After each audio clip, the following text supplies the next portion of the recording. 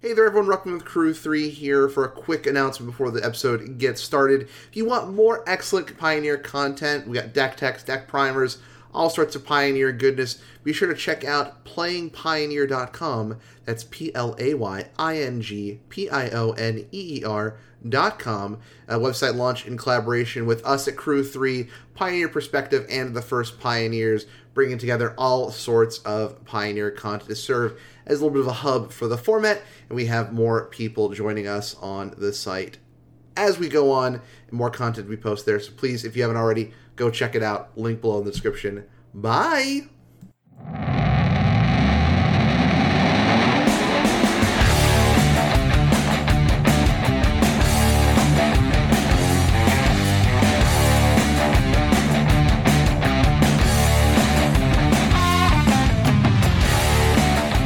What is going on? Back to episode of Crew 3 Podcast. I'm your host, Ruckman. With me, as always, are my co-hosts, Chris and Ricky. Gentlemen, say hello. Hey, how's it going? How's it going? I stole your how's it going? You did. I had nothing else to do. I wanted to see what you would do. I wanted to see what the Ricky innovation was. The Ricky innovation not was the innovator. hold He the had course, nothing else prepared. He crash had nothing into the ready. shore, drive into the strait. Yep, there it is. Block all global trade. Hey, we're tired. I would usually start off with how you guys doing, but I know how you guys are doing after this weekend. Yeah, we're tired. I am wrapped up in a blanket. I've got my favorite death drink of choice. I guess I don't want to say brand. I'm drinking Dr. Pepper. I'm drinking. You guys can hear Dr. Pepper. I'm drinking Dr. Pepper, wrapped up in a blanket, just having a good old time after working today for a long time and after this weekend. Great time. Yeah, all we're going to say this weekend is long live the trash can open. The trash can open was great. Better than Secret GP. Yep. I got home and died while going I'm not gonna sleep. I'm just gonna lay down. Never a greater lie has been told. Yeah. Yeah, I was gonna say you have a long drive. You were on the road between me stopping and everything for what 5-6 hours. It wasn't that bad. It's Lubbock. That's the Lubbock in me. I could do the 6-hour drives. You can. You're a champ. The long drives across Texas are pretty crazy. I've done the 9 hours to Houston and back from Lubbock. Yeah, exactly. Times. Exactly. It's all about just discussing anything with anybody in the car. Who are you, and what do you want to talk about? You want to talk about 1,000-episode animes that nobody in the car has watched but you? Sure, let's talk about. And we're not going to talk about the blue lights blinking outside. We're not going to talk about those didn't happen. I mean, look, I'm thinking of making an old school Odessa trip, Ricky, for that 1K you're talking about, because I didn't realize that's the Saturday before Mother's Day, and I still want to try to go to that if I can make it. So put me on the list for sure. For now, on that 24, dude, I'm pretty sure he'll let us call it the Crew 3 Open. Hell yeah, let's do it. Because when I was like, these guys are in a podcast, and he's just like, oh, do they want a podcast here? I'll set it up, and I'm just like, all right. Yeah, we do. Yeah. I'm excited for it. Like I said, if I can figure out, if I am not obligated to do family things that weekend, I will try my darndest to drive down early Saturday, drive back as soon as we're done. There you go. I'll take off for it. I'm excited for that. I'm excited to try and too. help organize that with them. So yeah. Yeah, I mean, look, coverage is great. I want to throw down. Right. True. And we can. I told them we could report it all on MTG Goldfish, make an official Pioneer event, have people talk about it. That's right. That'll be dope. But there's one other Pioneer podcast, right? There's a few others. Let them talk about Pioneer, our event. We got Pioneer Perspective. You got First Pioneers. You got a few out there. Right. There we go. There's a couple. We talk quite frequently, actually. Like I said, a lot of those guys, we chat on Twitter, we chat on Discord, we chat on all kinds of things. So we're chatting back and forth all the time. Yeah. So anyway, I mean, more info on that to come. You're going to have to get on the list. We're going to have velvet ropes and everything. Very, very, very select event. Gentlemen. It is open enrollment for anybody who lives in San Antonio, and then invite only for non, because, quote, I don't want some guy driving from Arizona complaining that he didn't win. And I think that's very fair, and I respect that. I respect that.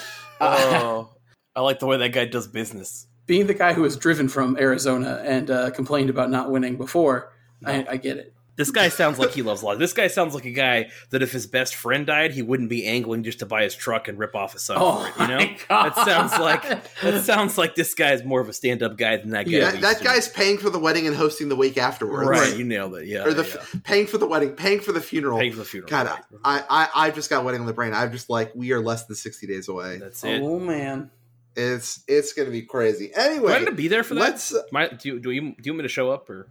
I would be great if you showed up as my best man. Put me down as a maybe. Put me down as a solid. Okay, maybe. Solid. All maybe. right. Devin's going to be there though, right? I'll think about it. Okay, all right.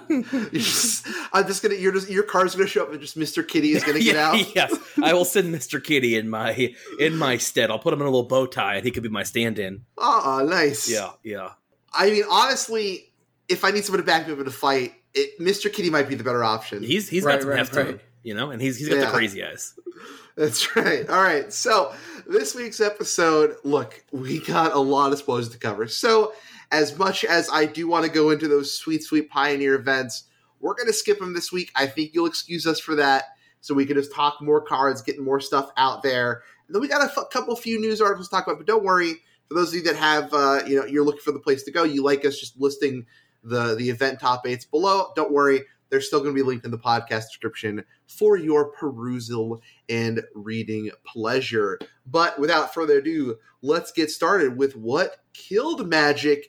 And that's going to be they put the gosh darn Isamaru card in the commander decks. Give me my good boy. Yeah, I agree. Never had such a travesty such as this befallen the Magic the Gathering universe, which is just having our goodest boy right in our reach. You know, he was right there, but he's just so far away. Does Pioneer have a 1-mana 2/2? Assuredly. We have several. There's a new one they just printed. Yeah, the new one. Say Zergo, the 2/2 that, the pseudo dashes or whatever. Yeah. Like he can't block. Yep, right. He bounces himself or whatever. No. Then you can, you can unleash some cards, right, to make some 1-mana 2/2s. There's also that 2/2 haste guy that bounces your own land. Yeah. There you go. Yeah, there's all kinds of stuff. But they're not good boys. Right. That being said, hey, let's talk about. Oh no, go ahead. No, what else you got? It's a commander card. It has partner, which is a commander word only. And as fun as it would be to play Legends Tribal, it would just make me miss Kethis. So I'm glad it's not in Pioneer. All right. Well, you can be back in the alleyway again, Ricky. With the dog, that's fine. They left him out there too. No. He's allowed to come in. He gets the good chair. Have you seen that art? Yeah. It is the actual Futurama dog. Did you read the flavor text? Yeah. Oh my god. Sadder than dead kids. Those dead kids are happy in that artwork. They are. This dog is not happy. So anyway, though, jokes aside, I mean, look, I was on Twitter, so I didn't know if there was any drama. If there was any Magic drama over the last week, let me know. I really could have cared less last week, honestly.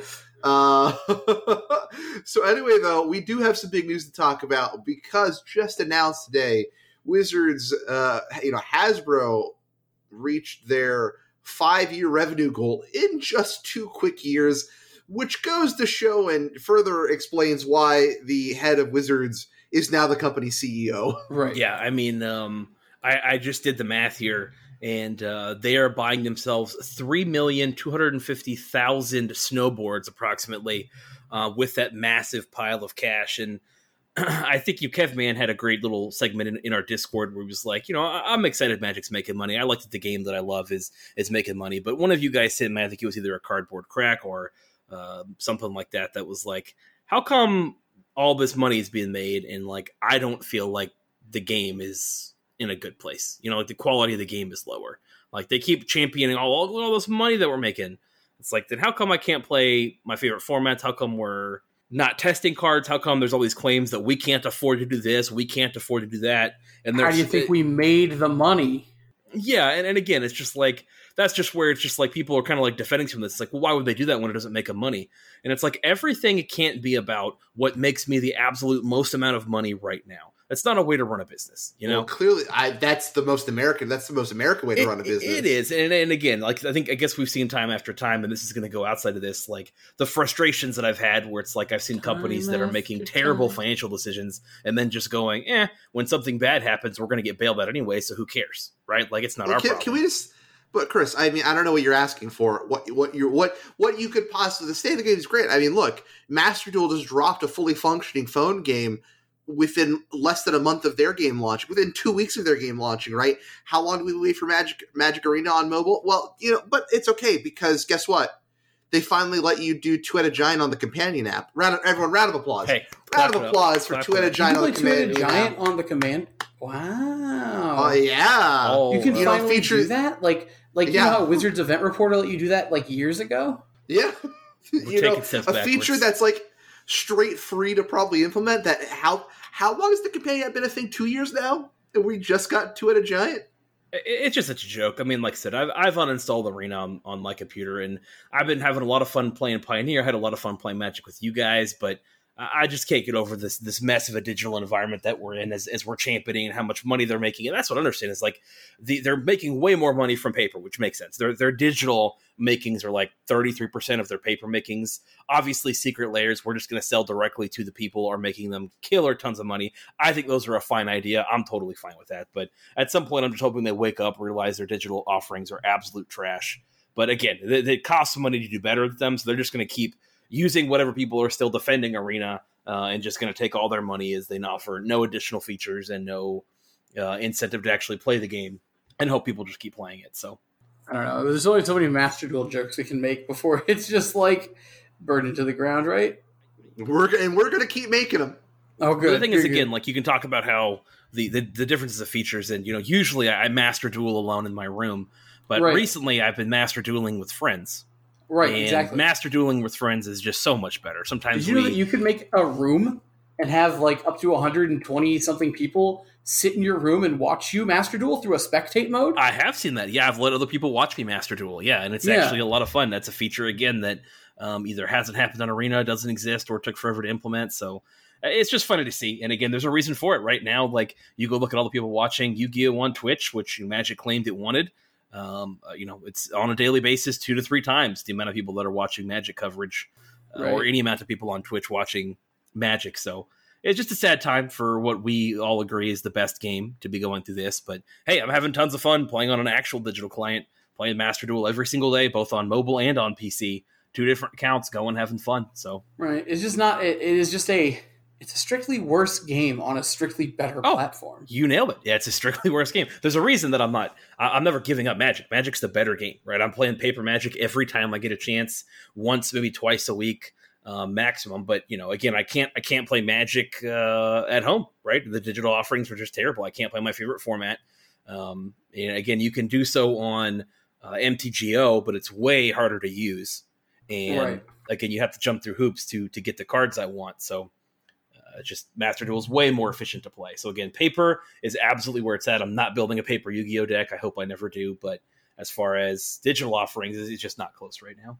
Right. What are your thoughts, Ruckman? Well, I mean, look, at this point, it's just treaded. Also, like, Wizards made up 70% of Hasbro's revenue for the year, which makes sense. Wizards isn't just Magic, right? You also have the D&D brand. The D&D brand is so strong right now. Is that included in this? Because it says digital gaming 26%. I wonder if that's inflated, because again, I think that they license out their books to D&D Beyond, right? Yeah. I wonder how much of that was it. Because again, we all have D&D groups. We've all played D&D. We all buy the books. We love D&D. So I wonder how much of that. But also, I mean, I don't know all of Hasbro's digital offerings. So who knows what other games we just aren't realizing are Hasbro branded, right? Mm-hmm, sure. Obviously, we're just coming out from Magic Sphere, but those numbers include other things. I mean, like, we're just going to sound like a broken record every time we talk about just like what could and should have been done with Arena. This is it. But just be aware. I'm probably going to have some. I've already just jumped on the other night. I was like, hey, let's see if anybody wants to join me for some Master Dueling, and sadly, I couldn't be on that long. But yeah, we're going to have some unofficial. I'm going to jump in the Discord and play some Master Duel with the Discord. If anybody wants to join, I'm sure I'll organize an unofficial webcam community night too, just to take some of the pressure off of Ruckman. But that's what I'm going to start doing instead of complaining about it every week. And like, I forget the numbers too, but like, I think it was Todd Anderson was just replaying old paper coverage, and he was just getting such crazy views, and it's just like there is still, and I'm not trying to say, hey, let's all jump into just full-size GPs and PTs again, like every week or whatever, right? Like, you know, I'm still worried about the pandemic-wise and people, the safety of it all and stuff like that. But you do what you can, and, you know, we have to start dealing with it now and moving forward. But as long as, you know, you're masking up, you're vaccinated, you're boosted, and doing everything that you need to be doing, you know, we can start enjoying these events again. But, like, I think it's a sentiment we've all felt where digital just isn't where Magic lives, and that Magic lives and succeeds by the paper engagement. True. Yeah, I do think that a lot of times when you're looking for, you know, Magic is a best of 3 game, it just is. And a lot of people online are looking for more repetition. So best of ones are hard to execute. Again, Magic has way more non-games than even Yu-Gi-Oh! Has, just because of lands being an inherent factor. But as a best of 3 game, there is no better game. And I don't think it's particularly close. So getting out there and playing with friends, I mean, most of my best friends I met playing Magic the Gathering. You know what I'm saying? Most of them. Yeah. And playing together and having a common goal of, hey, we want to be good at this game, but also finding the people who weren't willing to, like, sacrifice their morals to, like, you know, people were, like, ripping off 8-year-olds in trades and things like that. I mean, I found a solid group of guys, and I imagine this game being part of my life kind of for the rest of time. So really our complaints come from caring about it so much, and having something so amazing just makes some really terrible decisions, because we're so close to a really great product. And we've really seen some signs that there's good things on the horizon. And we've heard from our sources that there are good things on the horizon for Pioneer. So we'll just hope we get there, you know? Yeah.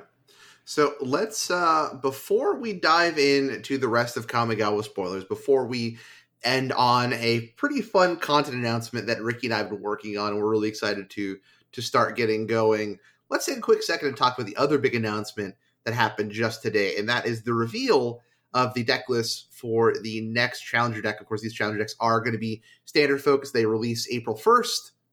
Coincidentally, you know, I believe they're still going to come out, right? Right. And we'll come back to these at a later episode. Next week will probably be our usual, hey, we're going to brew some Kamigawa Neon Dynasty cards.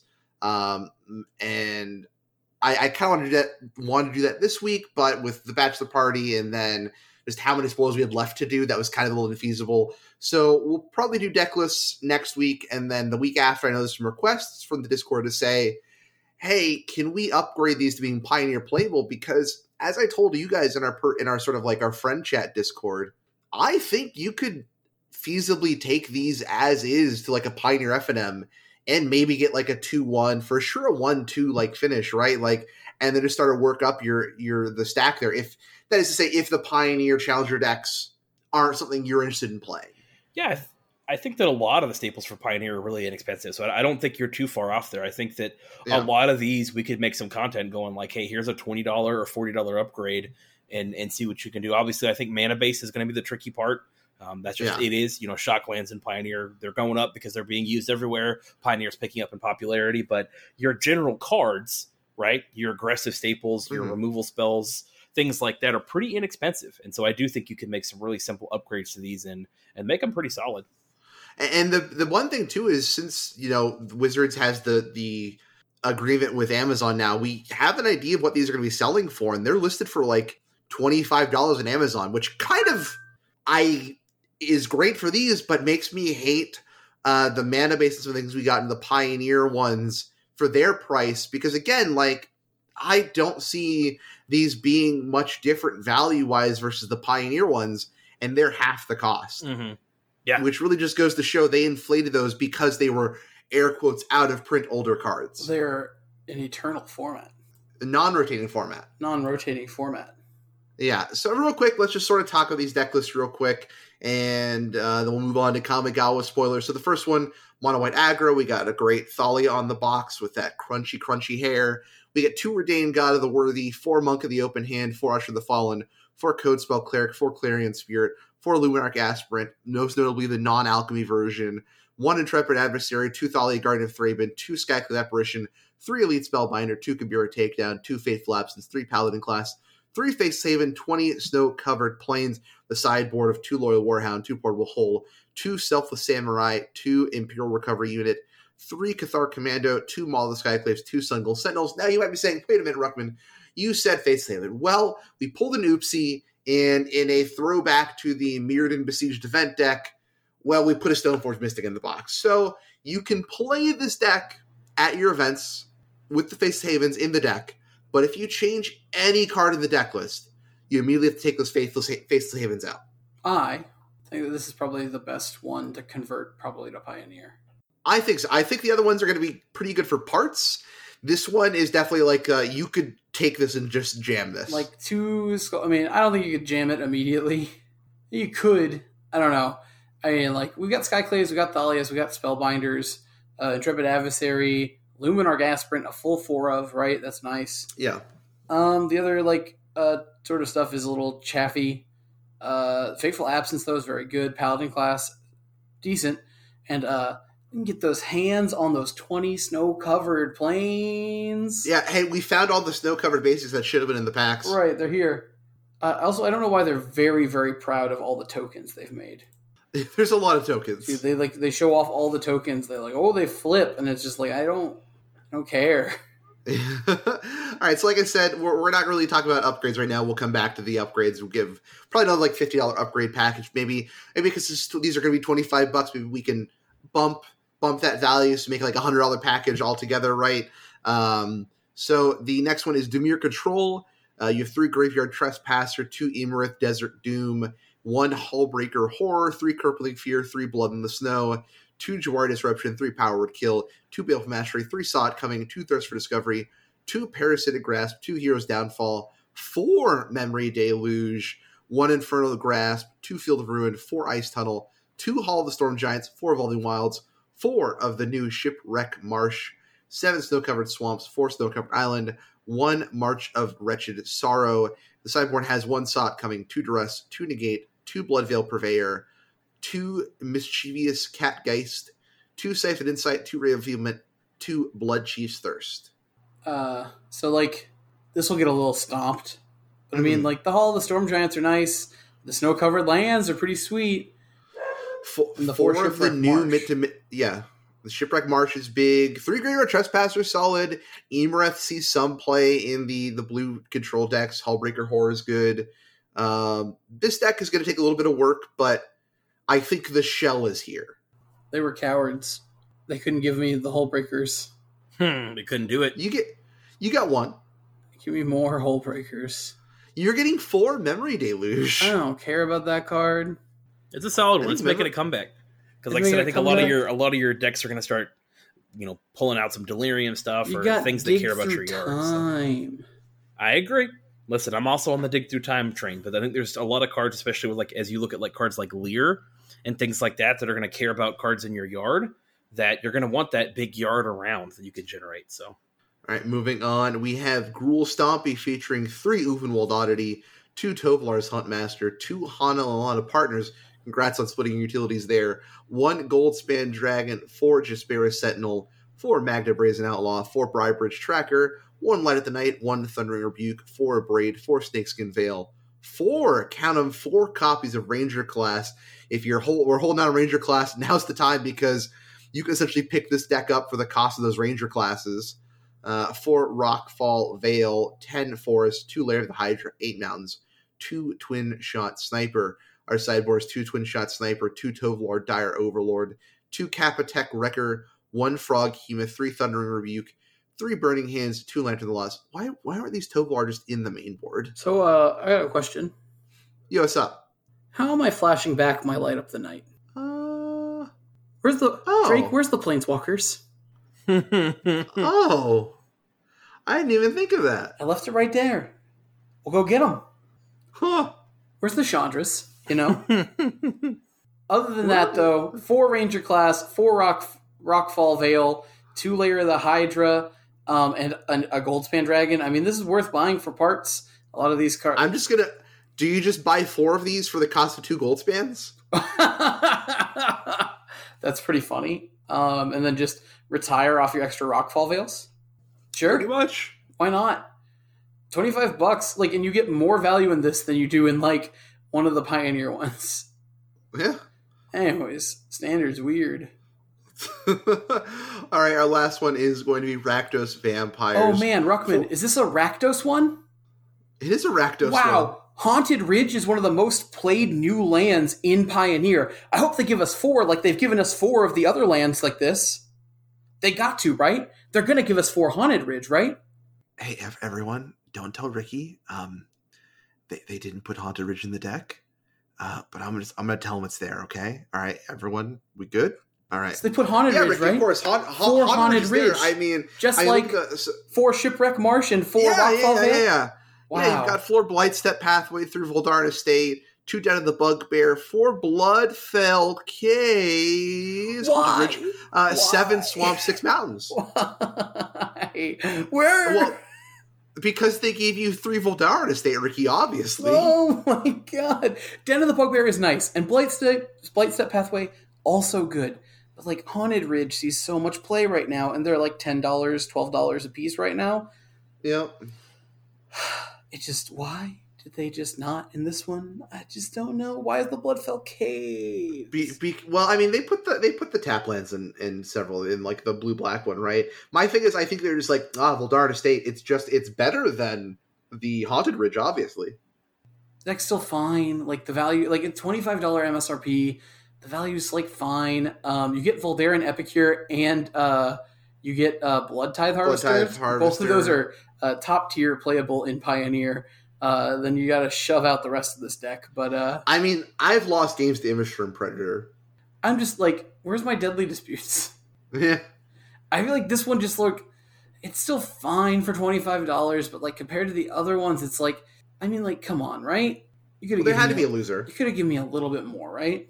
There had to be a loser. Every group has to have a loser. That's right. Also, it's really frustrating that on the Wizards website where we're looking at these, right, it shows only the most pimped version of every single card. Oh, yeah, you're not going to get that. But anyways, Den of the Bugbear, those are creeping up in price to like $12-ish something dollars, so 2 of those is nice. I guess I didn't realize that Florian Shirt is just open. Yeah. Oh, good for him. But all right, these are fine. They're good. Probably fine in Standard. Do you play Standard?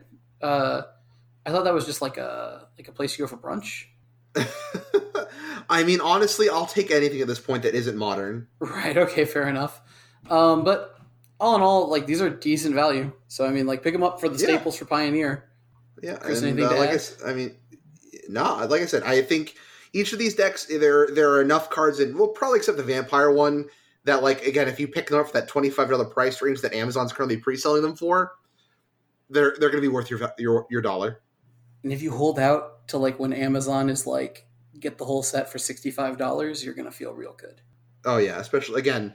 But yeah, I'm serious though about buy 4 the Gruul Stompy for the gold spans. I mean, you might be right, but retire off the Ranger classes. Yeah. So anyway, are we ready for spoiler season? I'm ready for spoilers. Let's roll. All right, well, let's get into it. I want to start, though, with a brief retraction. We were bamboozled and unknowing that they were going to change the crew rule on us. So Mobilizer Mech is not as sweet as we thought, but still going to be pretty good, I think. Yeah, absolutely. I had, I talked to somebody a long time ago. I talked to somebody about making my Thing in the Ice deck. And it was a bug on Moto where if you just cast the Heartless Act, it'll flip automatically. And that doesn't work. It just doesn't work. Yeah, I wasn't thinking about that, but yeah, it removes the spells, but you do have to cast one more spell to actually get it to flip. But on Moto, for the longest time, or at least for some amount of time, it would just flip, and I never really thought about it. So I learned something too. I learned that like a couple weeks ago, a month ago, something like that. And I was like, oh dang, still fine, but you get the idea. Wait, Heartless Act doesn't make it flip? No, because Heartless Act removes the counters, but the problem is the trigger. The trigger will resolve before the spell does. Right, that's the problem. If you could reverse the way those triggers happened, and make the trigger happen after the spell, then you'd be fine. But the trigger happens first, removing a counter, then the counters get removed, but then there's no spell to trigger the check again to make it flip. Okay, so I mean, it still like halves the number of counters. It still has the number. No, it's still fine. I'm still building my my Sultai deck, but I was just out talking to somebody. Like I said, a month ago, I was actually had gone out for one of the first times and was chatting with some people about Pioneer, and and I was like, oh, and they were like, yeah, that was a Moto bug, and I was like, there's somebody new. They were like, oh yeah, that was a thing, and I was like, oh cool. So I googled it just to double check, and I was like, yep, it was a Moto bug where it actually worked. But then I thought about it, and it absolutely made sense that way. But anyway, let's go into spoilers. That was just a fun thing. regarding rules. Look, all I'm saying is clearly the fact that they think that robots can't crew robots means they've never seen their own Hasbro products, and that happens several times in the Transformers series. So Wizards, make it go back to so I can crew myself. They also complained about it, like, not like passing the flavor test, but like if you try to crew a creature and in response they kill the creature you're trying to get in the robot still turns on. So like Flavor crew fail. just doesn't make sense anyways, WotC. But whatever, it's your game. Whatever, you realized you really messed up again and printed another Oko, but Yeah, I think it's one of those things where you could look at it as like the crew's powering up the vehicle, and then in that case, one vehicle could definitely power up another vehicle. You know what I'm saying? Like, right. It's like a Tesla. You just press the button and it goes. There you go. You got to jumpstart the other vehicles. Right. All right, so let's pick up where we left off. I think we are on Nashi Moon Sage Scion. Sounds this card right. is too hard to read now. Yep. Yeah. So Nashi Moon Sage Scion, 1 black for a legendary creature, Rat Ninja. It's a 3/2 with ninjutsu, 3 in a black. Whenever Nashi Moon Sage Scion deals combat damage to a player, exile the top card of each player's library until the end of turn. You may play one of those cards. If you cast a spell this way, pay life equal to its mana value rather than paying its mana cost. Very neat, but I think it costs a little too much for the effect. Yeah. There's a lot of hoops to eventually cast a spell that I didn't really want to cast for life. Which is very cool and very powerful, but like also like Also, I get like we wanted to have ninjutsu, but like I feel like Nashi lore-wise should be an artificer. The alt art just... the alt art is like riding a motorcycle, so I guess that's ninja. Yeah. I've watched Naruto and like that's pretty ninja. It's pretty ninja tech. Yeah. All right, what else we got? What else we got on the 30th? We got Prodigy's Prototype. Okay. Which is uncommon. It's our signpost for the vehicles deck in Limited, but it's blue-white colorless for a 3/4 vehicle with crew 2. Whenever one or more vehicles you control attack, you get to create a 1/1 colorless pilot token with this creature crew's vehicles as though it were 2 or greater power. Okay. It's interesting. It's like another piece of the vehicle puzzle, I think. Yeah. I'm just excited about the interesting good vehicles. So we have Ryu Storm's Edge here, 2 white and a red for a 3/3 legendary creature human samurai with first strike. Whenever a samurai or warrior you control attacks alone, untap it. If it's the first combat phase of the turn, there's a combat phase after this phase. What do you think of the samurai you want to attack alone? That's kind of weird for Boros, right? Just to like, no, only send one in. So, like, Exalted as a mechanic is not a fun limited mechanic because it causes boards to stall. So if you're ever going to put that in a set, I'd much prefer it be in only, like, one specific combination of colors as opposed to, like, in M13 where they just gave everybody Exalted for no reason. I thought Exalted in M13 was the Orzhov mechanic. I thought it was on a bunch of creatures. I thought it was just Orzhov. We can double check later. All right. But, that being said, red-white is a go-wide color. I think the problem is this competes with Winota, and like right now, if I'm playing a 4-mana creature, especially in colors that are like, you know, red-white, I'm playing Winota. Yeah. This also just like clearly wants to be like very protective of something, like really worried about those extra combat steps, but it's just like if I'm attacking one creature, what one creature is good enough to then get another, I'm going to have a big impact off the second combat step. But then I realized it doesn't matter. This is a commander card. It reminds me a lot of the stupid, weird, you want to attack with exactly 2 creatures, Midnight Vow mechanic, which was like just in constant like conflict with itself. Yeah. Because like the cards wanted you to attack with 2 creatures, but the cards that did that like made the other 2 creatures good, which means that like you wanted fodder to attack only twice. It was weird. Okay.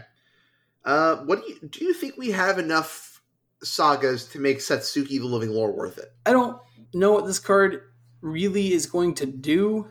I don't like cards that manipulate lore counters on sagas. There's a lot of rules. And I just think that there's no possible way that getting your Death Touch creatures a little faster from your Binding of the Ancients is going to be good. But I am excited about the uncommon right next to her. Oh, the one that I don't trust at all? Oh, he's just a little generous visitor. Yeah, what's under that mask, though? Well, he's brought acorns with ribbons. Okay, but that mask, though? Well, it's probably a 1/1 counter. Because whenever we cast an enchantment spell, we get to put a 1/1 counter on target creature. Any target. And it's a 1-mana 1/1 green card, and it's this and another green rare we'll get to in a bit that sort of make me go like, maybe instead of Orzhov enchantments, we can go into Selesnya enchantments, but Yeah, I mean, Yeah, I think I was thinking about that, White. too. Absolutely. Mm-hmm. but there's a lot of options, and it seems interesting, and I like it. And there are a couple of Boggle-esque creatures that we can play in green-white, Mm-hmm. so who knows? And I don't trust it. I also want enough. to bring up Circuit Mender, which no longer dies to like a shock effect. Yeah. It's kind of nice. We may have brought that up before, but it's a nifty one for the blinks, right? Because it doesn't have to die. We brought Ooh, back yeah. leaves the battlefield to do something. So, pretty cute. If you're still dirtling around with blinks like I do in my dreams, then Circuit Mender could be the card for you. Very cool. All right, let's move on up. I believe we talked about Mech Titan last time. We did. We definitely talked about Otwara. I think we're at Invoke Justice, 1 in quad white for a sorcery. Return target permanent card from the graveyard to the battlefield and distribute 4 1/1 counters among any number of creatures and or vehicles target player controls. Chris, what do we think? Is this some backup refurbished tech? Man, this is interesting. Let me tell you something about this set. This set borderline breaks Pioneer. Borderline. Yeah, I don't think that it does. But there's a card that I don't know that I got to talk about it last time. Let me see, because I know it's on the left, or if it's coming up. Man, I think it's coming up, but I think we have to go over them back to back because, man, this is interesting. This also interacts with. There's a black-white enchantment in this set. Anybody find it for me? Black-white enchantment? Yep. Oh gosh, I'm scrolling so far and I can't find it. Anyway, it's a black-white enchantment. Sister's Call? It lets you swap your permanents, right? So there's a lot of ways that you could either get God Pharaoh's Gift or creatures. Again, I think relying on the graveyard's pretty tough in this format because everything exiles the graveyard. But like you pointed out, return any permanent card from the graveyard to the battlefield. I mean, I think you can go big with this, right? Because not only do you just get creatures, but you could get value engines of any kind, whatever that might be, and then go crazy with it. So I haven't looked at all the things that you could or might want to get back yet, but this certainly could be another way to get your refurbish going, or interact also with the Sister's Call, because again, you can play some cheap creatures and then get some stuff back, or again just get back your God Pharaoh's Gifts or whatever you might want to do. This card is super interesting, mostly in combination with the other options we get in the set. You also have Brilliant Restoration, which for 3 in quad white is a sorcery that returns all artifact and enchantment cards from your graveyard to the battlefield. So one-sided open the vaults. Yep. It's there's a lot to unpack here. White.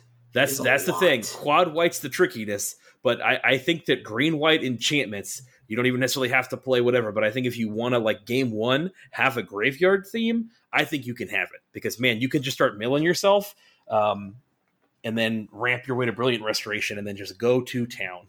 All right, I can see it. But I don't know about you guys, but I definitely was born to drive. That's a funny card name. There are so many good card names. I'm excited to talk about one here in a little bit.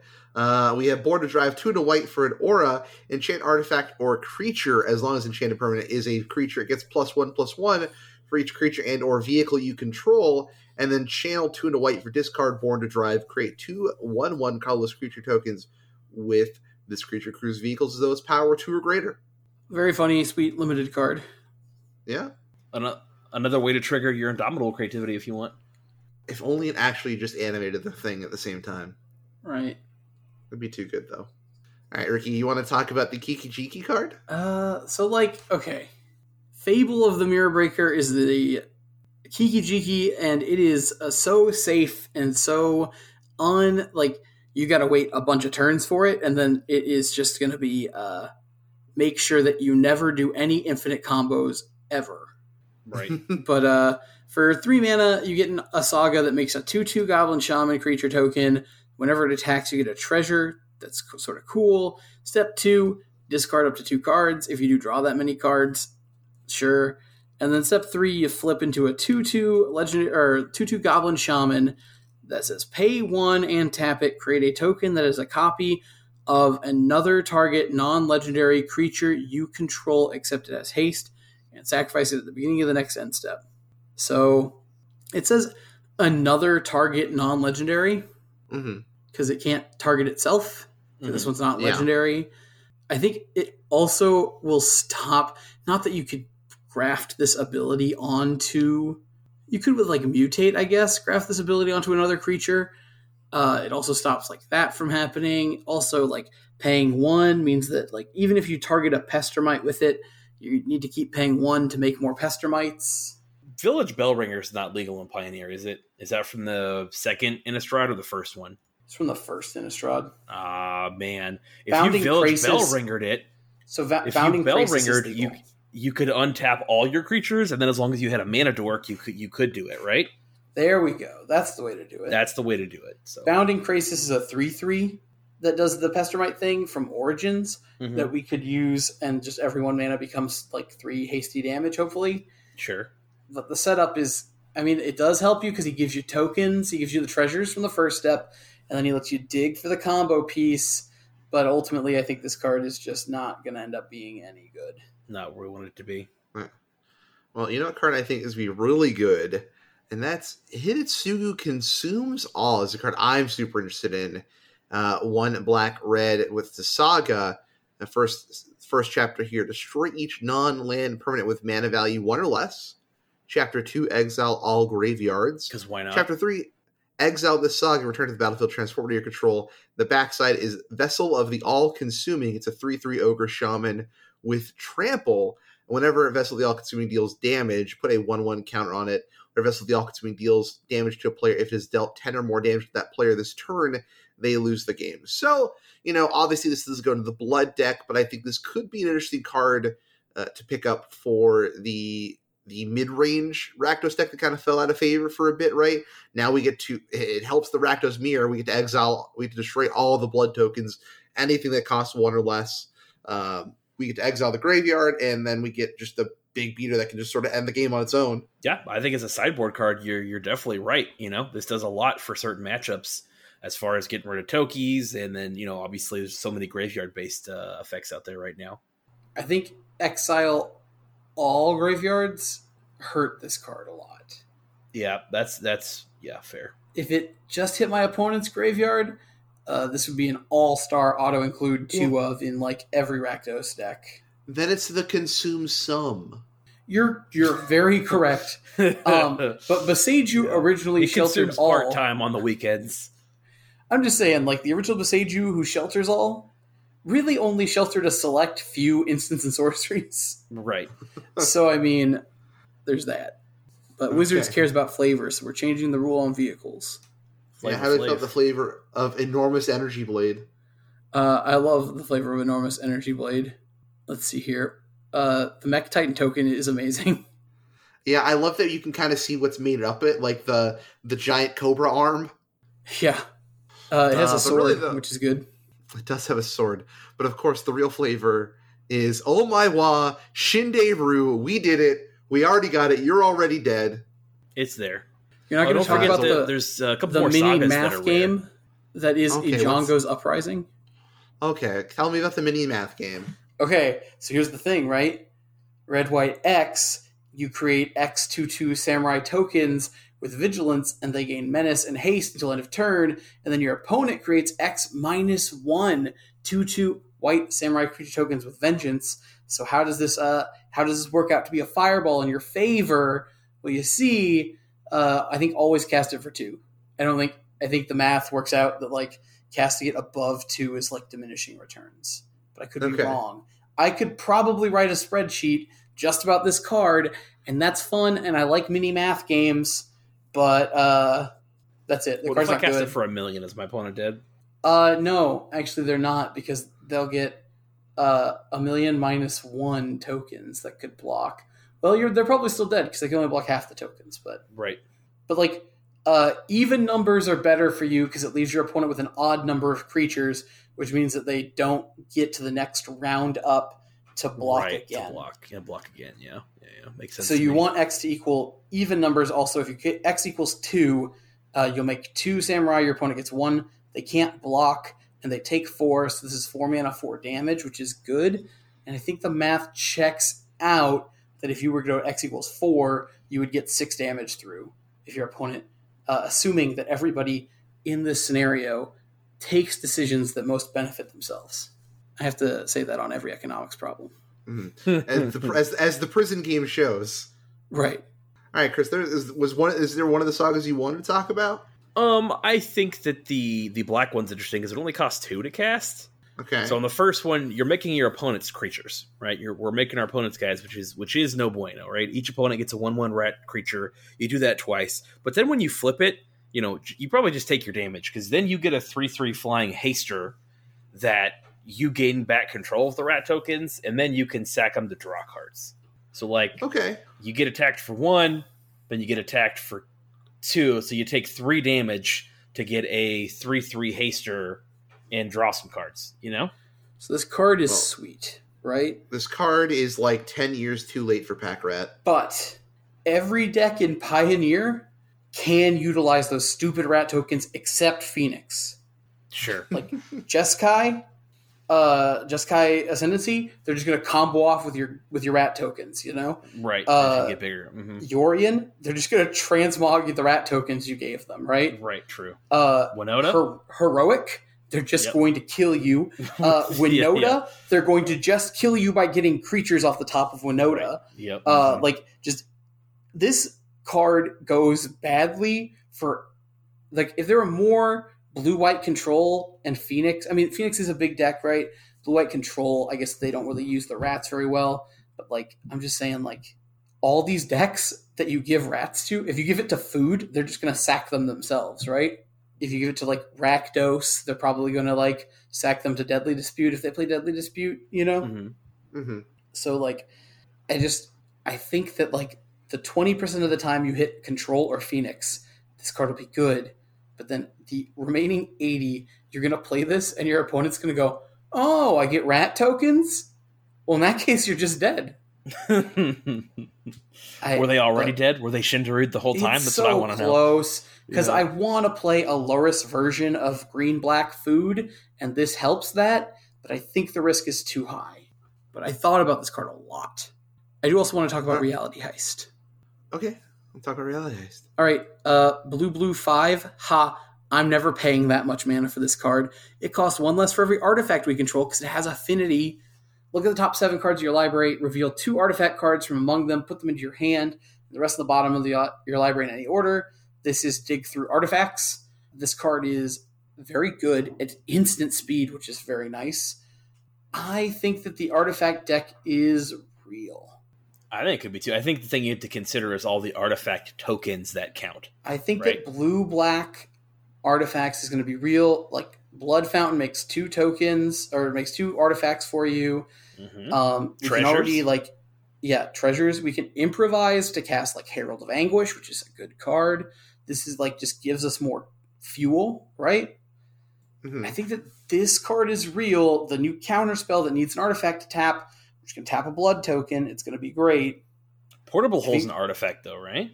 It is an artifact, yeah. Any chance for Esper, or any chance we could tilt this to blue-white with some of the artifacts that...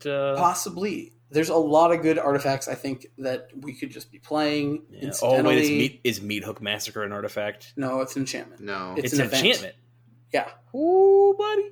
So because I'm on team enchantments, right? Always I'm on team been. artifact. I hear you are, but I'm an Enduring Ideal fanboy. You know what I'm saying? Look, the future I remember is back now, in the day old man. when I cast my Enduring Ideals and I took on the form of a dragon and I Mason the Mind Caged you and then I Dovescaped you. You know what I'm saying? And then I casted spells and I still got my tokens because I Besaged as I cast things through my Dovescape. I remember those days. You know, we have just gone through all of the themes thematically of this set. So all you flavor judges out there, eat that. Gosh. Yeah. I'm all on Team Artifacts. You can be on Team Enchantment in the past and the good old days, but I came to Pioneer for the future. Yeah, I think the future's artifacts. I think the enchantments are now. I mean, how can you not argue with all the sweet enchantments going on and the sweet ramp possibilities between I'm gonna mill myself and then get them all back with Brilliant Restoration. Right. I'm ready to move on now. All right. All right. On the first, we've already talked about a lot of these cards, honestly. We talked about Light Paws. Chris mentioned Bearded Sister's Call. I kind of want to take a second to talk about Oni Cult Anvil. You got a black and a red for an artifact. Whenever one or more artifacts you control leave the battlefield during your turn, create a 1/1 colorless construct creature token. This ability triggers only once each turn. You tap, sacrifice an artifact. Oni Cult Anvil deals 1 damage to each opponent. You gain 1 life. Now we get to play Mardu Hidden Stockpile. This card is so sweet. Yeah, right? You can crack your blood and get a 1/1. It doesn't care how you sack it. It just cares that artifacts leave the battlefield. Sure. That's right. This card is super dope. I think this card is going to be super played in some fun blood builds and stuff. I think that this card completely skipped my radar until you literally pointed it out right now. I have not read this card. I just saw red, black, uncommon, anvil, and just moved on. All right. What do you? Anyone have their sights set on Weaver of Harmony? I do not, but I think Chris might. He's Team Enchantment, as we know. I don't, actually. And the only reason is I think sagas are fun. I'm not super interested in building around. I think right now in Pioneer, as it stands right now, right, as we look at things, if we take a look holistically at the state of Pioneer, as the world turns, a lot of creatures are turning sideways right now. Yeah. And I think that sagas do not reliably stop that. I think you have Sphere of Safety, which is really where we're trying to get to protect ourselves. I do think that in general, like, if this guy sticks around, that's fantastic. But he's all the things that die in Pioneer. He costs 2, which means he gets Blood Chiefs Thirsted, Fatal Pushed. He's got 2 toughness. So he's getting shocked. He's getting Play with Fired. He's getting everything, right? Dies to removal. Okay. And I don't know that we can afford that right now. I don't super care about the enchantment creatures, at least as of yet. I have not found an inspiring reason to do that. The one guy that gets other counters is fine. Like, maybe you could make some aggressive stuff happen here. I'm thinking more of like a mid-range deck. The second ability is interesting. Copy target activated or triggered ability you control from an enchantment source. Because mostly Elspeth Conquers Death is in this format, and that's been widely forgotten because it costs 5. And by the time you get there, you are already Shindaru'd. It's hard to make it to turn 5 in this format unless you're proactively doing a lot of stuff. So, and again, then you really invested two cards to try and combo that together. So I think it's interesting again for your sagas, obviously. But right now, I'm not seeing the Matrix. And somebody else out there may go, "Oh no, there's more than just sagas. You can activate Disenchantment." Sure, I guess Enigmatic Incarnation. I was thinking we're copying like Eidolon of Blossom triggers. Sure, I think Enigmatic Incarnation would be a triggered ability that you could copy, I suppose. I don't know how that works, but it's an ability, and I guess it saves the amount. So I guess you would get 2 of that. So maybe that's cute. Maybe an Enigmatic Incarnation is the way. But again, I'm a little more old school. I want my green-white enchantments. I want my black-white enchantments. So the AI stuff, I was having fun with it, but once we took on like the Yorian nonsense, I was like, all right, I'm out. Count me out. Right. Well, who's ready to lose to build your own Platinum Angel at pre-release? Oh, me. Sign me up. All right, Ricky, what is it? 3 mana for a 3/2 artifact creature equipment. Kieran, flying. Equipped creature has flying, and you can't lose the game, and your opponents can't win the game. Reconfigure 5. This card dies to literally everything. If you look at it wrong, it dies. Thank God. Because once this is equipped to something with hexproof, you're gonna want to be Shindaru'd, I'm just saying. This card is very funny, and I think there's gonna be some meme decks, and they're gonna do well. But don't be fooled. This card is very, very bad and meant for commander tables and the really cool stories at a draft night. Yeah. Who wants to talk about Reckoner Bankbuster? We talked about this card already, I think. Oh, did we? We talked about Mobilized Mech. I don't know if we talked about Bankbuster. This is take your Maze Mind Tomes. You got them? Yeah. You have them in your hand? Uh-huh. Throw them in the trash. Oh no! This card's so much better. Because it crew 3s, right? So it does crew 3, but it's a 2 mana, enters the battlefield with 3 charges on it, and for 2 mana, you can tap it and remove a charge counter to draw a card, just like Maze Mind Tome. Then, if there are no charge counters on it, so in Maze Mind Tome, you would gain 4 life, and then the Maze Mind Tome goes away, right? Uh-huh. In this case, if there's no charge counters on it, we get a treasure token and a 1/1 pilot that can crew vehicles that have 2 or greater power, and it's a crew 3 4/4 beat stick. So it draws us cards, and then we can just beat down with it. And we can activate it for 0 if we have a Tezzeret in play. We can activate it for 0 if we have a Tezzeret in play. You're correct. It's 2 mana. I'm just saying. I think this is interesting, like you said, powerful. in more mid-range decks. I think this is really interesting as a blocker. Because, again, your more aggressive decks aren't running a ton of removal. Yes, this gets Reckless Raged, but there's not a ton of removal running around in like some of the aggressive decks. So this not only draws you cards, but I do think it blocks. It does just get pushed, though. It gets pushed, but again, I don't think this is for the push matchup. We can draw cards. Like, right, the thing is, I'm in a deck that wants this to draw cards, like a deck that can't normally do that, either like a green or maybe even like a white or something like that, right? Or again, your artifacts deck, right? Your blue-black artifacts deck, something like that, where it's like, well, I wanted this just to draw the cards anyway and to have another artifact on the field. And like, if you use it as part of your Megatron, like, you just get it back with the charge counters on it again when your 10/10 token inevitably meets a fatal push, which is really sad that the Megazord can just get pushed off a ledge and die. But I mean, have you ever owned a Megazord toy? Those fall down the stairs and you're done, right? Yep, all the time. Oh, of course. I think this card's really solid and we'll see some play. Like I said, I mean, I think the life was pretty important on the tome, but again, in like an artifacts matter thing, like I definitely can see this going like, well, I needed a 4/4 and it gave me a mana, right? It gave me a mana back for all the activations I got, which I do think is interesting. Right. I want to spend a second on Skyblessed Samurai if I can. Yeah, go for it. Again, another card really safe. I think if this card cost maybe 1 less, I think this would be a really good card. And maybe it's still fine. Skyblessed Samurai costs 6 in a white. It is a 4/4 flyer, but it has affinity for enchantments. So it costs 1 less to cast for each enchantment you control, which I do think is interesting. But again, your enchantment decks, they want to set up like 1 creature when you're aggressive, right? You think about like your green-white enchantments or your black-white enchantments. You kind of want to set up like 1 or 2 really big creatures and then go off. So this does feel a little bit more like a win more card to me. I don't know if there's going to be a mid-range deck that's out there. There could very well be. I'm not telling you this card isn't good. I think this card does have the potential to be very good. But the existing decks, you're really looking to pay 2 mana for a creature. And, once you get 2 creatures out there and you're loading them up with enchantments, you don't want to commit a ton more to the board because you're just asking to get Wrath even harder and lose more card advantage. So you're looking to recover from some of those states. And this does not help you do that, right? It does not help you recover in any way. It is definitely like I'm adding to the board. And I think you'd mostly want to have that if you had like, oh, look, I'm interacting with your board with a bunch of enchantments that are removal spells, and now I get my cool 4/4 flyer. So maybe there's a spot for it there, and maybe there is a spot for it again in this deck I'm talking about that is kind of a more mid-range removal enchantments. Right now, I just think it's worth talking about, but I'm not super sold on it. I think it's an interesting card. It's an interesting design space, that's for sure. All right, well, let's... I have a card, I think... You're going to have to come with me on a journey for this one. I'm going to let you talk about the horse. Yeah, Ricky already knows. Hinata the Dawn Crown, 1 blue, red, white for a 4/4 flying trampler. Spells you cast cost 1 less to cast for each target.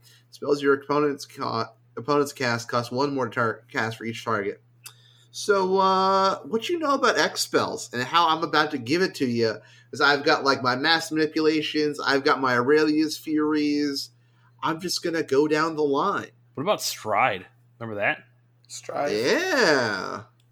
That's probably too cute, but like I was a little surprised when this format started that we weren't playing Launch the Fleet like in our heroic decks. That's right. I was very much like, man, this is a pretty interesting one. We'll launch the Fleet action here just to get now a couple we're targets launching and get for some free. More creatures. We're launching for way less, that's for sure. This fleet's buy one get one free. That's right. I'm not sold. I want to believe. That's right. Right? Like I want you to show me the green man carving the pyramid. I want you to show me, man. Yeah, give me some time. It'll happen. But right now, like this card sort of like it's got bad ward 1 and it didn't even have haste, and like if you're gonna be a Jeskai colors flyer at rare, You should have haste as one of your keywords, right? Mm-hmm. And just like, for me, dog, it's a no. All right. Well, Wow. you know what is a Mass manipulation A bit- sounds hot, though. You got me a little Yeah. bit on mass manipulation, but you still got to fork up the 4 blue and 1 per target still. all right. Well, can I sell you on a different legendary then? Sure. Can I sell you on Grease Fang Okiba Boss? I've seen the dream Yes. hands. Can I sell you on the Bosu here? Sell away, sir. I'm ready to be So sold we- here. So we got 1 white-black for a 4/3 legendary creature Rat Pilot. At the beginning of combat on your turn, return a target vehicle card from your graveyard to the battlefield. It gains haste to its owner's hand at the beginning of your next end step. Now, I'm just thinking, 4 power, that accrues a lot, right? We could get back, I don't know, like a Sky Sovereign. We could get back some pretty cool stuff. We'd even get back like a Vengabus. Or we could get back Parhelion 2. I Was the want to get back to the jail. Yeah, okay. Prison break, which one? baby. Perhelion, right? Yeah, that's right. Parhelion 2, 6 white for a 5/5 artifact vehicle from War of the Spark with flying, first strike, vigilance. But whenever Parhelion attacks, create 2 4/4 white angel creature tokens with vigilance and flying that are attacking with conveniently crew 4 that our Grease Fang here does make happen. So we just gotta get Parhelion in the bin, play our Grease Fang, bing, bang, boom. We're smacking our opponent for 13. And let's not forget how strong the vehicles that we had were, right?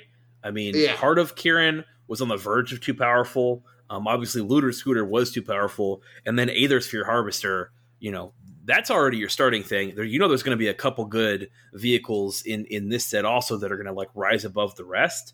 And again, this really helps you dodge wraths, right?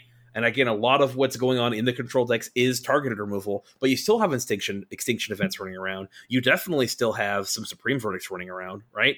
And this really makes your opponent's removal spots pretty tricky. And yes, you do have to invest more in them because they're vehicles, but at the same time, again, now you're seeing vehicles that are bringing the crew along with them and really limiting that investment that you have to make in order to do it. And again, in things like this, like, what are they going to do? At the beginning of your turn, return a vehicle. They killed your vehicle. It's coming right back. You don't necessarily have to play mill with this. This is just a strong, aggressively costed creature. And then when they do find time to kill your guy, it's coming back, right? Guess who's back? Backstreet's back. That's who's back. Yeah. All right. Who's I got Man, for sure one more card I want to talk about. I got 2 something else? uncommons that we have to bring up. All right. What you The got? first thing I want to do is discover the impossible. I want to take the impossible and I want to discover it. I want to Okay. I want to break the unbreakable and see the unseeable. Row, Yeah. fight the power. I'm trying to see the matrix here. Discover the Impossible is 2 colorless and 1 blue for an instant. Look at the top 5 cards of your library, exile one of them face down, and put the rest on the bottom of your library in a random order. You may cast the exiled card without paying its mana cost if it's an instant spell with mana value 2 or less. If you don't, put that card into your hand. Again, this card's very safe. It has to be an instant spell with mana value 2 or less. But even if you don't do that, you just still got to look at the top 5 cards of your library and put one of them into your hand at instant speed. I don't see the downside to this card. Again, is very cool. yeah, and I do think that, I don't know exactly what 2 mana instant we're really looking for just yet. Somebody out there is going to know, somebody who sees the Matrix more than me, somebody who's already discovered the impossible.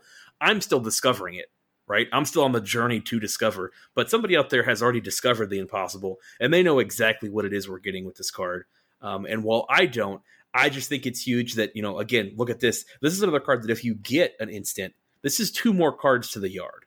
So let's just talk about it that way. At this card's worst, we go get an opt, we go get a whatever with this, which may seem dumb. Maybe we didn't find the card we were looking for.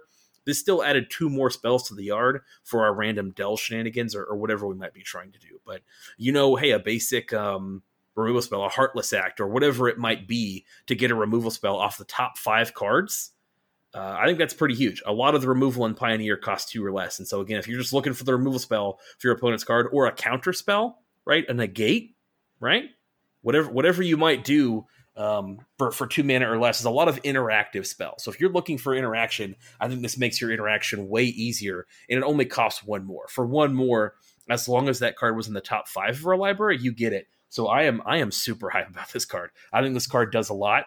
This also gets in my new random Delirium deck, or some of my new random Sultai deck, where you get Abrupt Decay, right? You can get Vanishing Verse, right? All these are 2 mana instants.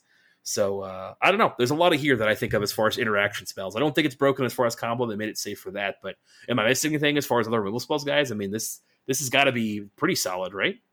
So this card is really cool. I like the design space. Ultimately, I look at this as a slot in for pieces of the puzzle, but I think I like pieces of the puzzle more, and I don't like pieces of the puzzle in Control. I like this significantly more because we get to cast the spell. That's the problem, I think, with pieces. It gets you 2 for 7, but that's a sorcery. This is an instant, Ricky. Remember that. Yep.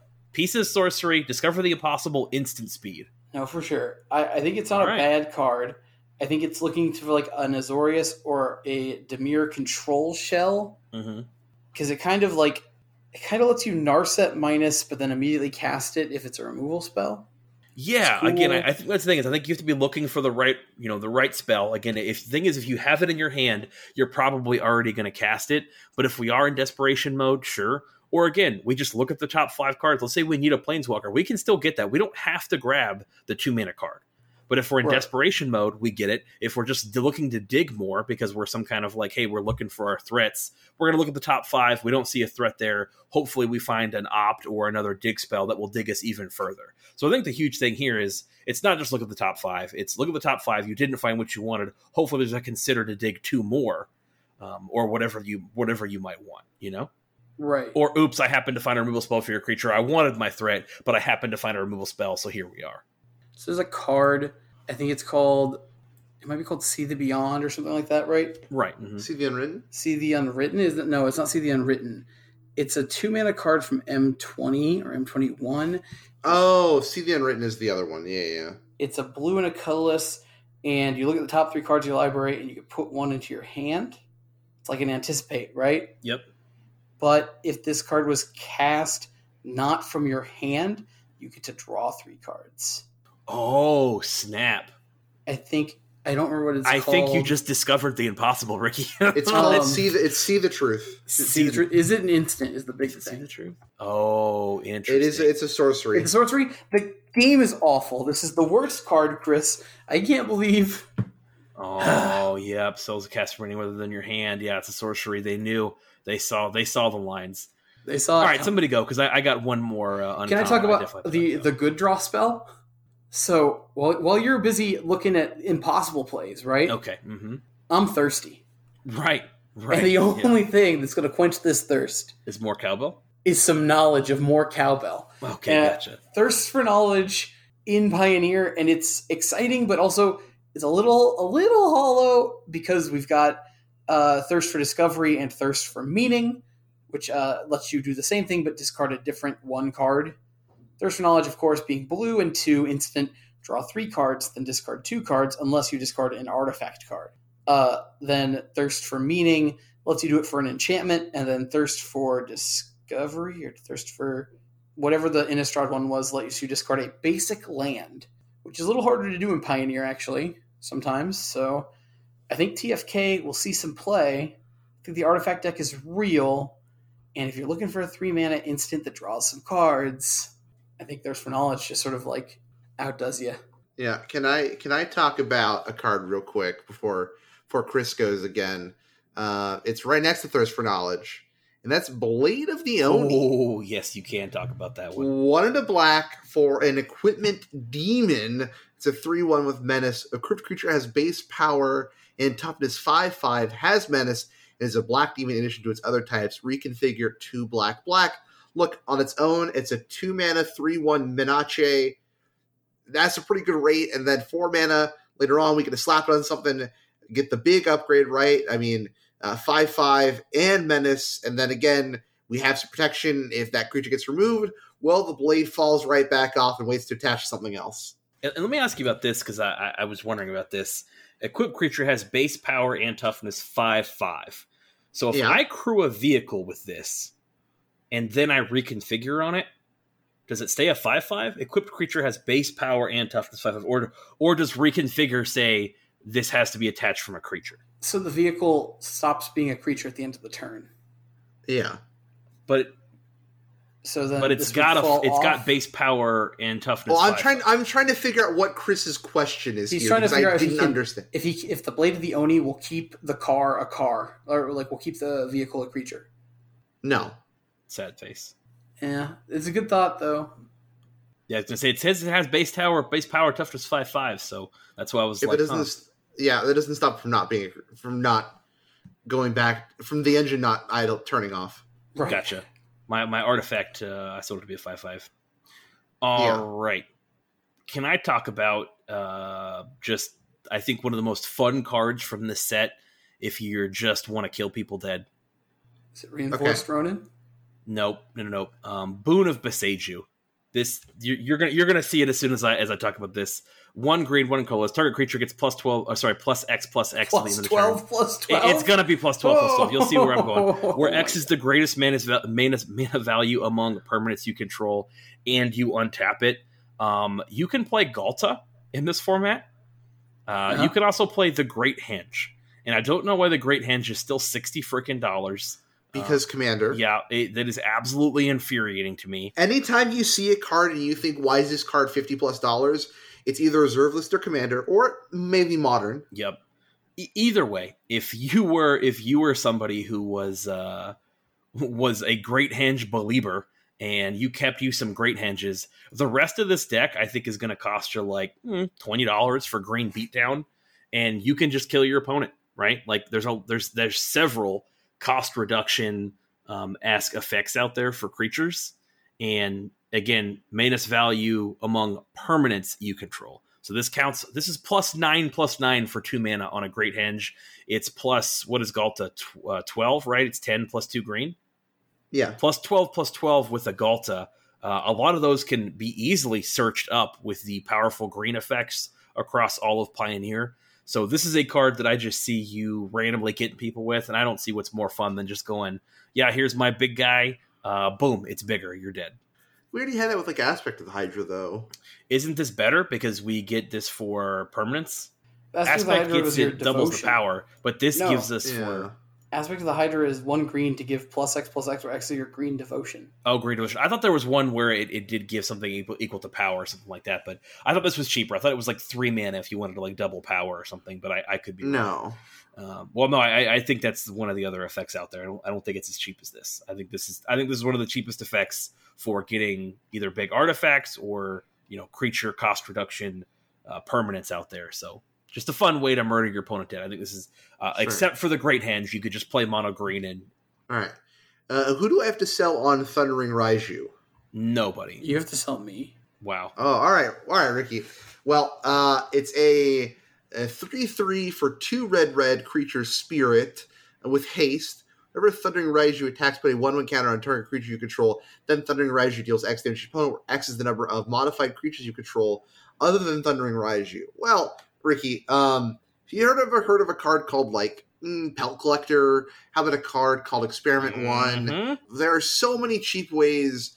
We have Zertog Goblin. We have Gruul Spellbreaker. So many cheap creatures that just incidentally get 1/1 counters. This card is going to do some big numbers, baby. I'm with you. I think the red-green modify deck is absolutely there. Some people are saying Hellrider 2.0. I don't think it's that good. And I don't believe the Hellrider hype.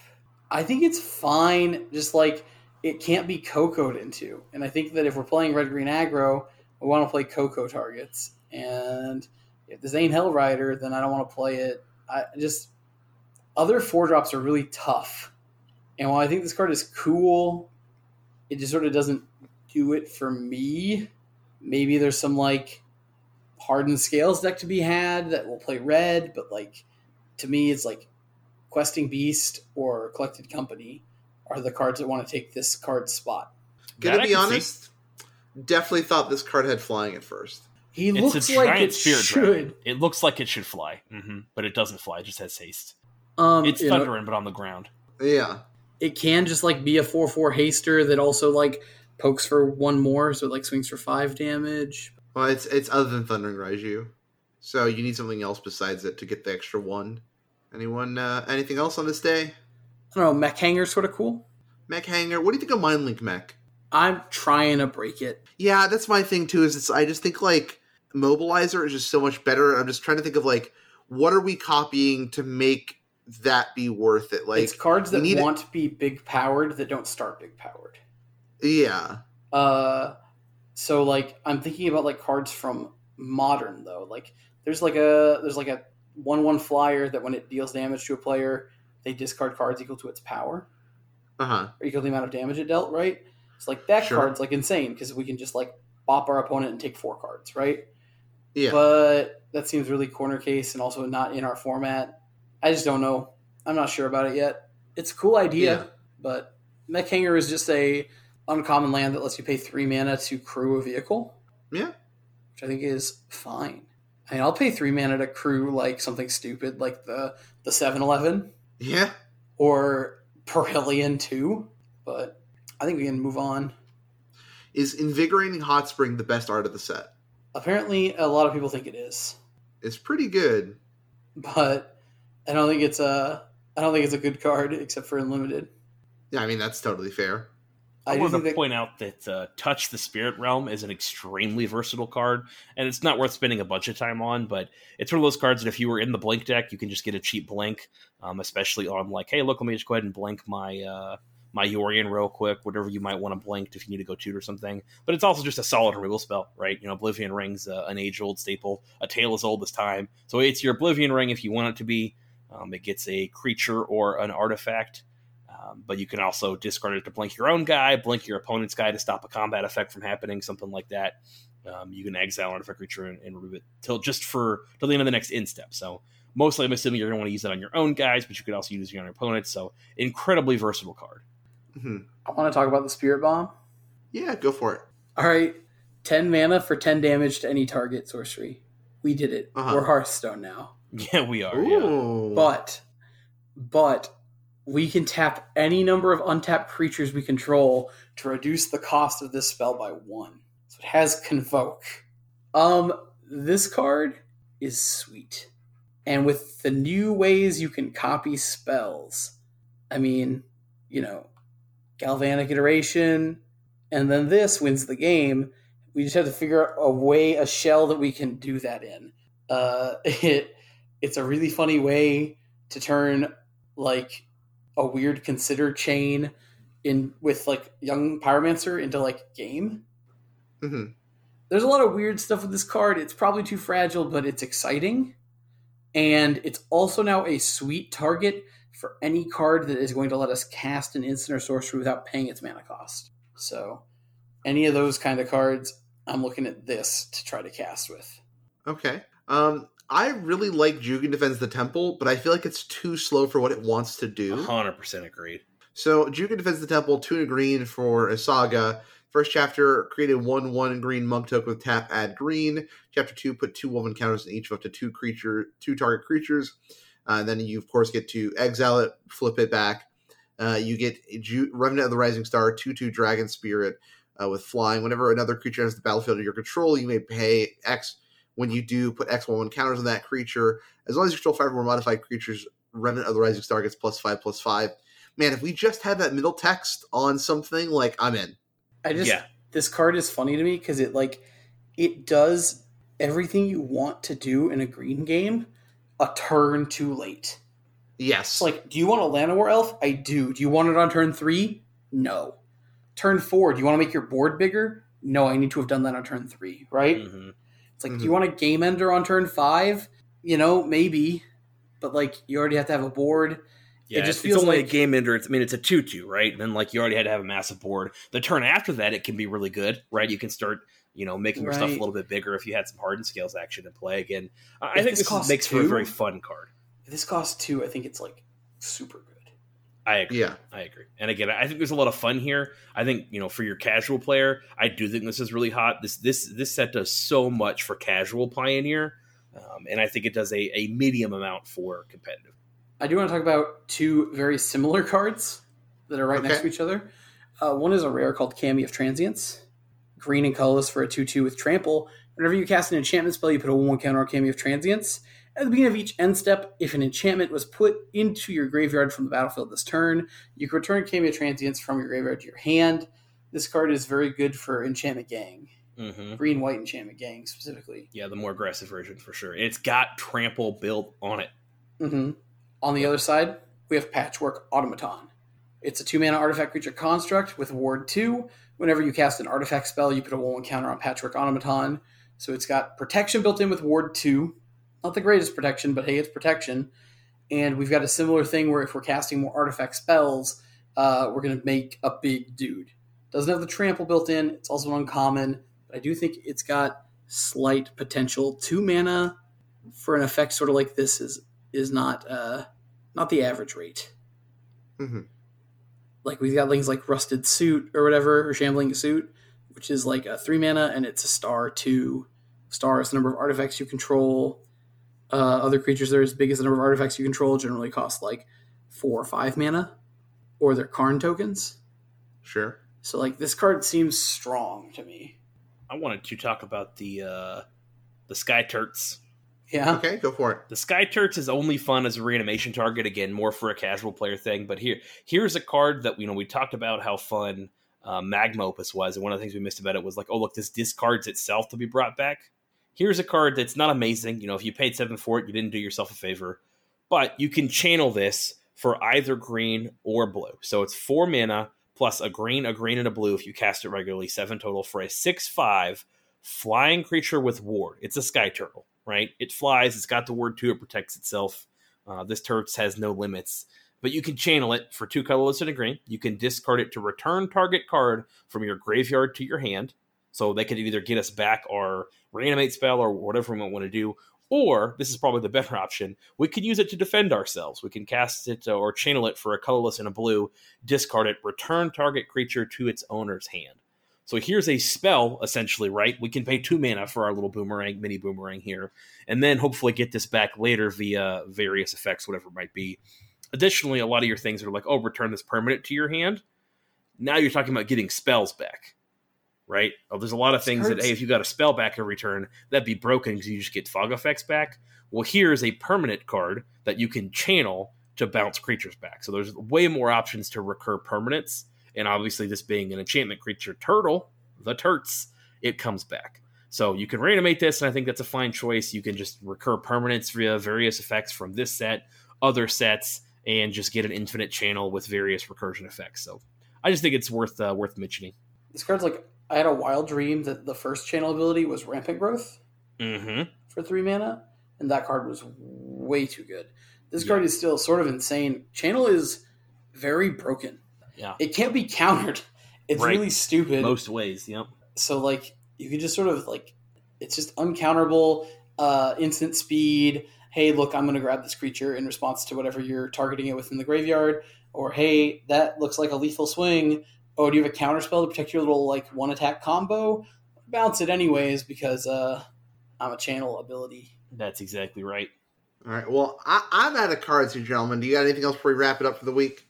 My last thing is just Bronze Cudgel. Okay. I'm mad at this card. Okay. What's your beef? They've worded this card to be... They've made it tempting. Costing 1 mana, equipping for 1, and the ability only activating for 2... The ability being until end of the turn, equipped creature gets +X+O, where X is the number of times this ability has resolved this turn. That text hasn't existed, I don't believe. And it looks like the most fun combo piece ever, and then also just simultaneously stops me in every way I want to do this. Okay. So like normally effects like this are like the number of times this effect has been activated, right? And if it was worded like that, we could just pay 2, and then give our creature +9. Right. Because we would have activated the ability 3 times before any of the abilities had resolved. But you have to go up the chain, you have to go +1, then +2, then +3. And then there's like Zerda, doesn't let me pay 0, but does reduce the activation costs. So like, I can't use this in a Zerda deck to like infinite power a dude. Tezzeret also lets me pay 0, but only the first time. Yep. I think also Tezzeret reduces the very first activation you do, right? He doesn't let you pick. Yeah. So, like, he will also just, like, oops, reduce the equip cost instead of reducing the activation cost. Oh, Mhm. yep. So that's very funny. Can't wait for those clicks in Arena. But I think the What's card is that? really cool. I know, right? Master Duel? Master Duel? I think it's really cool. I respect Master Duel for not having a cancel button. Like, if you decide to use an ability, there's no going back. And it's like, oh, I can only target my own stuff. Yep. Oh, it's I guess I dead. lose. Yep. But that being said, I think Bronze Cudgels is a really cool card. I think there's one guy. No. He doesn't reduce costs. And I want it to be broken, but it's not. Kudos, Wizards. Is there not somebody that's like activated costs of equipment spells and not just the equip abilities? There's not somebody that's like, oh. There might be. We'll have to look. Because I know there's some stuff that's like, oh, equips, but there's got to be somebody that they misworded. There's got to be somebody they were sleeping on the job that day, right? They had been snowboarding for too long. They had the sun had blasted their face just for too long, and when they came inside and wrote the card, they wrote activated abilities of equipment or something like that instead of the other one. Right. Something. All right. So, parting thoughts. What do you think? Kamigawa, yay or nay? Yay. Big yay. Yay? Yeah. I think it's a big yay too. All right. Well, gentlemen, thank you for joining me this week. Before we sign off, though, this podcast will drop hopefully the day before the start of a very exciting series for Ricky and myself going up on the Crew 3 YouTube channel. Of course, link below in the description. Ricky, do you want to reveal what it is? The patrons already know, but for everyone else listening, why don't you tell the people at home what we started? We started the Pioneer Progression Series, in which every so often, me and Ruckman will open 36 packs from the latest set in Pioneer, the oldest set in Pioneer, add it to a collection, and build a deck to battle. Yeah. Ideally, we're going to hopefully post twice a month, but obviously our schedules, we're working, we got stuff going on, things get in the way, but our ideal is twice a month. That also let us spread the series out a little bit. There are only so many sets in Pioneer. But yeah, it should be fun. We start with RTR. We'll have Gatecrash next one, and we'll keep going forward. We will have an ongoing ban list. This kind of the gist is the winner every week will get a randomly determined F&M promo from the time the set was out. As long as it's Pioneer legal, there are some non-Pioneer legal F&M promos that happen at the time. And then the loser gets the salt ban or unban, where they get to ban an additional card or unban a card from our additional ban list for the series. Now, of course, there are banned cards in the sets, right? I mean, even in Gatecrash, we have 2 banned cards in Balustrade Spy and Undercity Informer. Those will be legal for the episode that set is open, so eventually when we get Throne of Eldraine and one of us gets an Oko, well, you get to play Oko for that week. Right. Broco. I was going to say it. If the video gets 50,000 views, we'll just do weekly. I'll make it happen. Okay. I've got editors. You'll make it happen? If we can, Okay. if we can do 50,000 views on the first 2 videos that we put out, it'll go weekly. Okay. We'll go weekly. Is that total or each? Huh? Is that 50,000 total or each? Okay. All right. Well, we'll see what we can do about that. I believe. We'll need in our Servo community. Token and his 49,000 friends. Yep. 49,099 friends to come All right, on. but yeah, we're super excited for this, and it should be a lot of fun. So be sure to tune in for that when that drops Saturday. Don't have a set time yet because I still need to edit it, but yeah, it should hopefully be out on Saturday. So look forward to that, gentlemen. Thanks for joining me. It's a long episode, everyone. Thanks for tuning in. Hope you enjoy it, gentlemen. Where can the listeners at home find you on the socials? You can find me on the tweeters at its_Christmas. But just become my friend in Master Duel, because that's where I've been most nights these days. Okay. And of course, Christmas has no tea. Christmas has no tea. Ricky, what about you? You can find me on Twitter under @AlsoSteve. I'm on YouTube under Dormonster, on Twitch on Dormonster TV, and very soon also on YouTube on Crew 3 Pioneer. What's our YouTube channel Crew name? 3 MTG. Crew 3 MTG, beating Ruckman every other week in the progression series. Well, hopefully not beating me every other week. We got to start the I need to think of a chant for the Age of Ruckman. The Age of Ruckman. Not as good as the Age of Gage. Oh, man. But anyway, of course, I am Ruckman. You can find me at Crew3 Podcast on Twitter. You can go ahead and find me on Twitch and YouTube, where I stream a couple nights a week and upload the VODs within 48 hours at Crew3MTG on both of those. I'm excited to lose to Ricky every other week on the Pioneer Progression series. But the first episode was great. I am so excited for this series. And I hope our enthusiasm for it really comes through in the video. It's a lot of fun, and I can't wait to keep opening and just having some fun with some sweet, sweet Pioneer cards. And especially with some of the earlier sets, don't get quite as much love in the format as I think they sometimes deserve. But anyway, that'll be it for this week. Thank you all for listening. We'll talk to you all next week. Bye. Bye.